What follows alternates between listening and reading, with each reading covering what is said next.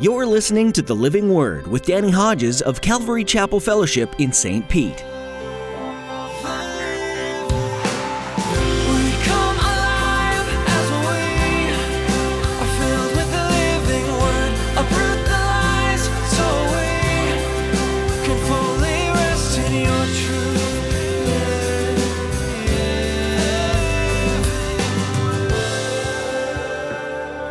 Often Jesus, before he would speak, would say, "He who has ears to hear, let him hear." Why does he say that?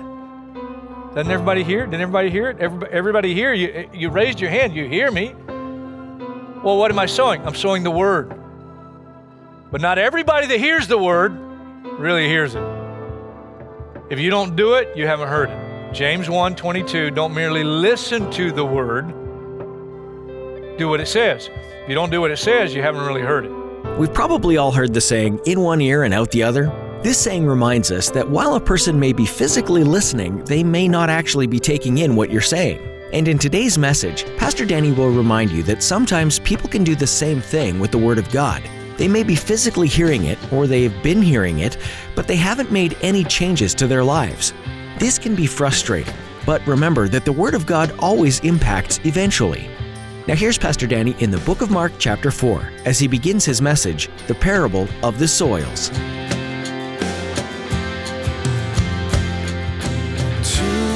every nation for all generations, together in love, we'll move mountains by faith until all have tasted, seen and heard the power of the living word.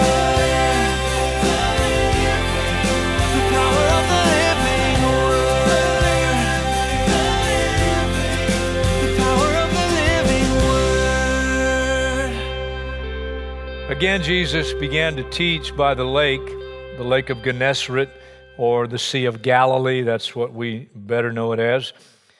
The crowd that gathered around him was so large that he got into a boat and sat in it out on the lake, while all the people were along the shore at the water's edge. I love that verse. I'd love to try it sometime. The crowd is so large, he gets into a boat, and the boat becomes a floating pulpit. And I don't know if you know, but the water would help to amplify his words so that people could hear what he has to say. Verse 2, he taught them many things by parables. A reminder, a parable is a story that relates everyday life. And a parable is not meant to hide something, it's meant to illumine what is attempted to be communicated. And of course, here it's truth that Jesus is looking to communicate. He taught them many things by parables, and in his teaching said, and here's one of the parables. Notice how it opens. Listen, exclamation point. There's an emphasis there by Jesus to the crowd. Listen. You'll see why in a minute. A farmer went out to sow his seed. This was a culture where there's a lot of farming, so they would have known. They would have related. As he was scattering the seed, some fell along the path, and the birds came up and ate it up. Some fell on rocky places where it did not have much soil. It sprang up quickly because the soil was shallow. But when the sun came up, the plants were scorched, and they withered because they had no root. Other seed fell among thorns, which grew up and choked the plants so that they did not bear grain. Some translations say it wasn't thorns, it was weeds, but it's the same idea, thorns or weeds. Still other seed fell on good soil. It came up, grew, and produced a crop, multiplying 30, 60, or even 100 times. And then Jesus said, "He who has ears to hear, let him hear." That takes us back to the opening word, listen, exclamation point. Now, I'm going to ask everybody to help me out on this for a minute, all right? And please help me out on this. Everybody that's listening right now, everybody here, if you can hear my voice, come on now, please do this. Would you just raise your hand? Hold it up. Keep it up for a minute. Everybody. Now hold it up because I want to see if anybody doesn't have a hand up. Hold them up. As far as I can tell, everybody in the middle here, everybody right here, even way in the back. As far as I can tell, every hand out. Okay, put your hands down. So as far as I can tell, everybody here. And, we got a great amplification system so that helps you to hear me. We know from verse 13, which we'll get to in a minute, and also Luke's account of this particular parable, Luke 8, verse 11, we know, and it is not debatable, that the seed in the parable represents the Word of God. I'm amazed at what I get to do every week. I really am. I pinch myself and go, really? You get to do this? What do I get to do? I get to sow seed. I get to sow the Word of God. And it's a crowd. This is a crowd. I would call this a crowd. And I don't know most of you. And here it goes. There's seed. It's going out. And if you can hear, the seed goes out. Everybody that can hear. But not everybody that hears will hear. It is what it is. Often Jesus, before he would speak, would say, he who has ears to hear, let him hear. Why does he say that? Doesn't everybody hear? Didn't everybody hear it? Everybody hear? You raised your hand. You hear me. Well, what am I sowing? I'm sowing the Word. But not everybody that hears the Word really hears it.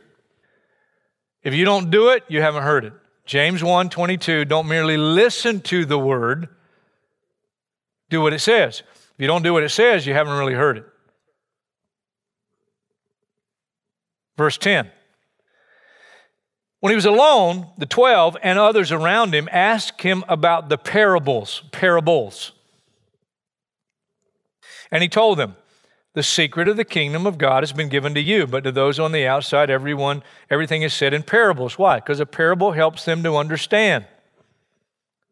But then he says, so that, and he quotes Isaiah 6, they may be ever seeing but never perceiving, and ever hearing but never understanding. Otherwise, they might turn and be healed, or turn and be forgiven. This verse says, turn and be forgiven. Now, that almost sounds like the opposite of what I just said. The parable helps them to see and hear and understand. And yet this verse, if you don't understand this verse, seems like God's tricking them. Oh, yeah, you'll hear it, but you won't really hear it. Oh, yeah, you'll see it, but you won't really see it because it's hidden. No, it means exactly the opposite. Here's what happens. Because in the prophecy, please note that they may be ever seeing, but never perceiving. And ever hearing. That's not just hearing one time, seeing one time. Those are people who've heard it and heard it and heard it and heard it, but they don't get it. And what happens with people that hear it and hear it and hear it and don't get it, I'm coming right back to Mark, but Acts chapter 28, the Apostle Paul also quoting from Isaiah's prophecy, but he adds a little emphasis here. Verse 26, go to this people and say, you'll be ever hearing but never understanding. You'll be ever seeing but never perceiving. For this people's heart has become calloused. They hardly hear with their ears. They've closed their eyes. Otherwise, they might see with their eyes and hear with their ears, understand with their hearts, and turn, that's repent, and I'd heal them. Mark chapter 4, verse 13. Then Jesus said to them, don't you understand this parable? How then will you understand any parable? Oh, I'm so thankful for the grace and mercy of God in dealing with our dullness. He's saying if you don't get this parable, you won't get it at all. Some people are like seed along the path where the word is sown. As soon as they hear it, Satan comes and takes away the word that was sown in them. Others, like seed sown on rocky places, hear the word and at once receive it with joy. But since they have no root, they last only a short time. When trouble or persecution comes because of the word, they quickly fall away.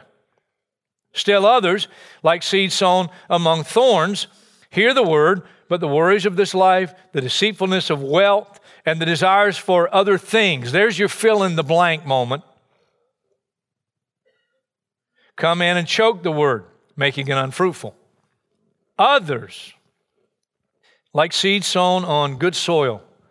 Hear the word, accept it, and produce a crop. 30, 60, or even 100 times what was sown. Genesis 2:7 will always amaze me. I know you're looking, you're turning. Genesis 2:7. Let me just tell you what it is. It's the verse that says, when God created the first man, He formed man from the dirt, or some translations, the dust, but same thing, the dirt of the ground. And I'm not trying to be funny, but it is funny. Why? Because when God fashioned the first man, before God breathed into him the breath of life, he was just a dirtbag. I'm not trying to be funny, but it is funny. God created man from the dirt of the ground. Then it says He breathed into man, and man became a living being. It was the breath of God that gave him a soul, mind, will, and emotion. It was the breath of God that gave him a spirit. We're a trichotomy. We're spirit beings who live in a body, and we possess a soul, mind, will, and emotion. But it's fascinating to me. Without God, we're just dirtbags. And how relevant is that to this parable and this teaching?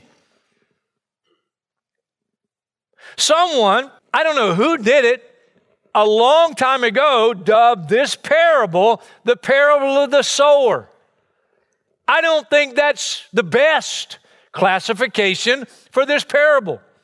A better one would be the parable of the seed, because the seed is key. It's not the sower that's the key. Anybody can sow. I'm sowing. I'm insignificant. It's what I'm sowing. That's what's significant. It's the word. So it's better to say it's a parable of the seed. But I think the best is, this is the parable of the soils. Because the seed is the same. The sower can be whoever. The seed is the same. The seed is the word of God. And we're all dirtbags. What kind of dirtbag? There are different kind of soils. And how you respond to the seed sown depends on the type of soil you are. And so I think it would be good if we want to really hear and understand the message that Jesus is giving through this parable. Let's look at the soils. The first is the soil on the path. What happens to soil on a path? It gets walked on. What happens when it gets walked on? It gets compacted. What is it when it gets compacted? Here's what it is. It's hardened soil. That's why the devil can so easily come and take the word that's sown on that path, and he can easily snatch it away. I bet it happens here every single week. I bet it happens in every church service where the word of God is being sown. I mean, there are people that say, well, I hope he doesn't go overtime today. And all they're doing is thinking about the clock. And you know what? They'll be back again next week. They'll be back again. But nothing different in their life. They come to church, they attend church, and where do you go to church? Oh, I go to Calvary Chapel, or wherever it might be. But they're hardened. Now, they might not be out here living some hellish life, you know. They may be upstanding, respected citizens in the community, and they're churchgoers, and they believe in God. But the word's not really having an impact in their life. Why? Because like the prophecy in Isaiah, it's just they've heard it and heard it and heard it. Here he goes again. Here he goes again. I've heard it. Makes no difference. You can grow up hearing it. But I think also the soil on the path, I think it also represents not just the religious person who just hears the truth and just goes one ear and out the other. I think it also can be the person that's most likely not in this church service this morning. And they don't want to go into a church service because they don't want to hear anything about God. Yeah, you say He's a God of love. If God of love never allowed what happened in my life. You know what happened to me? You going to tell me He's a God of love? And because of negative life experiences, they have become hardened. They don't want to hear the truth. Now, it doesn't matter for which type of hard soil, whether it's the religious person, this person in church that hears it every week, or the person out here that's had the negative life experience, the answer for this type of soil is the same. You know what it is? Jeremiah, break up your unplowed ground. And that's painful. And it's interesting that the person who's hardened because of negative life experiences, it may take a more negative life experience to actually get their attention. Hosea says the same thing, break up your unplowed ground, for it's time to seek the Lord. In other words, there's time that's gone on now, and you become hardened. Hey, now God's doing a plowing. Why? Because it's time for you to seek the Lord. Time for you to stop going the way you're going. Psalm 119, I didn't think about when I put in my notes, but I know this. Psalm 119, the longest of the Psalms, longest chapter in the Bible too is Psalm 119. And it's all about the Word, the seed. And it's interesting, right in the middle of Psalm 119, the psalmist writes, before I was afflicted, I went astray. But now I obey your word. Interesting. The affliction, what was that? Well, we don't know exactly what detail, but that's plowing. That's what the affliction is. And the affliction actually did what God intended and got their attention, and they responded correctly to the word. And now they're walking in obedience. 1 Corinthians 11, Paul talks about in the context of the Lord's table. Some people come and they take of the Lord's table, but they do so in an unworthy manner. In other words, their hearts really aren't right. That's what he's saying. And he says, as a result, some of you are weak and sick, and some have fallen asleep. And then he goes on to say, if we're disciplined, and those things he's talking about are acts of discipline by the Lord, and he's doing that and allowing that in our lives so that we will not be condemned with the world. Those things, that's God breaking up, plowing. Amos, in Israel's history, God did some things again and again to try to get their attention in their waywardness. And in the ministry of Amos, listen to what he writes in chapter 4 of Amos, verse 6. This is the Lord talking. I gave you empty stomachs in every city and lack of bread in every town. Yet you've not returned to me, declares the Lord. He's saying, I did this and I set this up to try to get your attention so that you'd repent. Then verse 7, I also withheld rain from you when the harvest was still 3 months away. Yet you've not returned to me. And if you notice, if you read this and just listen to it, it goes from a light plowing to a heavier plowing. Verse 9, many times I struck your gardens and vineyards. I struck them with blight and mildew. Locusts devoured your fig and olive trees. In the context of that culture, what that's saying is something happened with your finances. And all of a sudden, your purse had a hole in it, and your wallet had a hole in it, and all of a sudden, your finances dipped, and you had no control over it. That's what happened. And God worked that out to try to get their attention. Yet you've not returned to me, says the Lord. Verse 10, gets worse. I sent plagues among you as I did to Egypt. Now it's physical infirmity. I killed you young men with the sword. Now there's death in the family. Yet you've not returned to me. And then the last one, catch this. I overthrew some of you as I overthrew Sodom and Gomorrah. That's some pretty heavy plowing. You were like a burning stick, snatched from the fire. What does that mean practically? I'll tell you what it means. There was a tragedy, and people you know, and maybe people you went to school with, and people you worked with, and people maybe that lived in your neighborhood, and maybe even some of your own family. They died in a tragedy, and you survived. And God is saying, now you need to get right with me before it happens to you. Yet you've not returned to me. And the last verse in that context, therefore, this is what I will tell you. And because I will do this, prepare to meet your God. The next soil is interesting.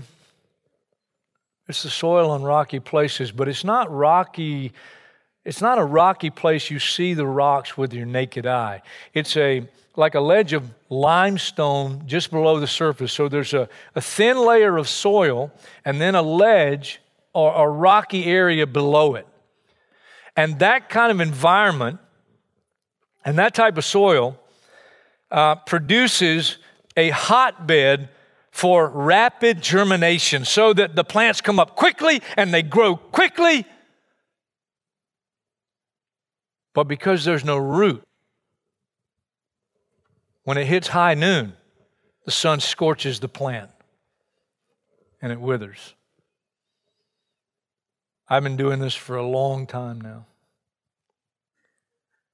I've seen the hard soil and I've seen the rocky soil. These people, man, they respond and they accept Christ and they're testifying for the Lord. They're getting involved in everything, and these type of people can make even me convicted.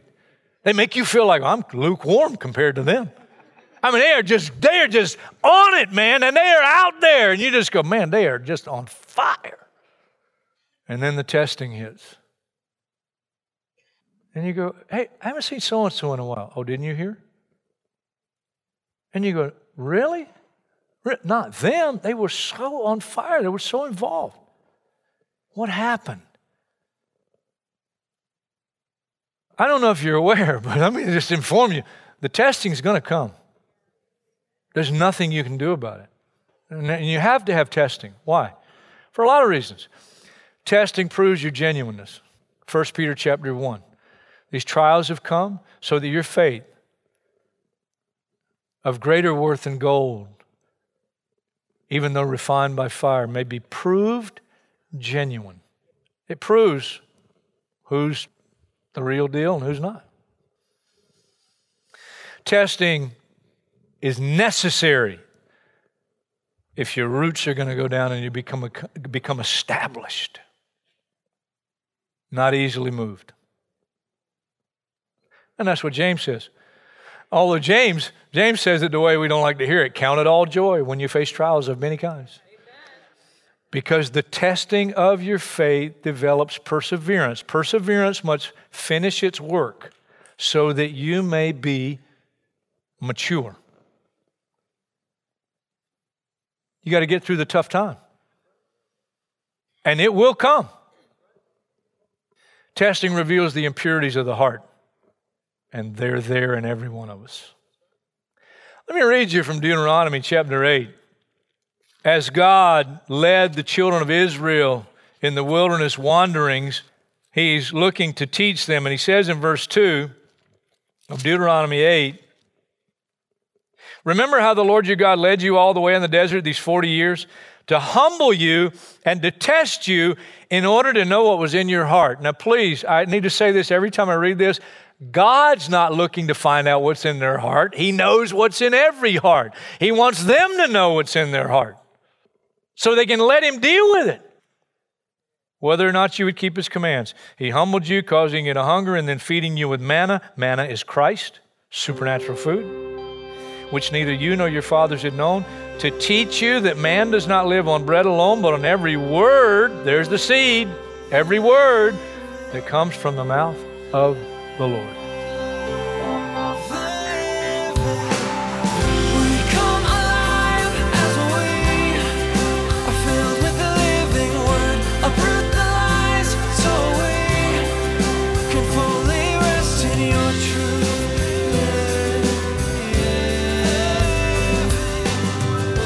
Thanks for joining Pastor Danny today as he walks us through the book of Mark. This New Testament gospel book conveys a fast-paced progression of events that occurred during Jesus' ministry. It's almost as if the writer intended to communicate that Jesus was continually forward-thinking toward the cross and His mission and purpose here on earth. In Mark 10:45, it says, "Even the Son of Man did not come to be served, but to serve, and to give His life a ransom for many." This is the ultimate summary of the book of Mark. Jesus came humbly as a servant to reach the lost. Are you feeling lost today? Or have you been found and are following Jesus fully now? No matter what your answer is, we'd love to hear from you. Our email address is info@ccfstpete.church.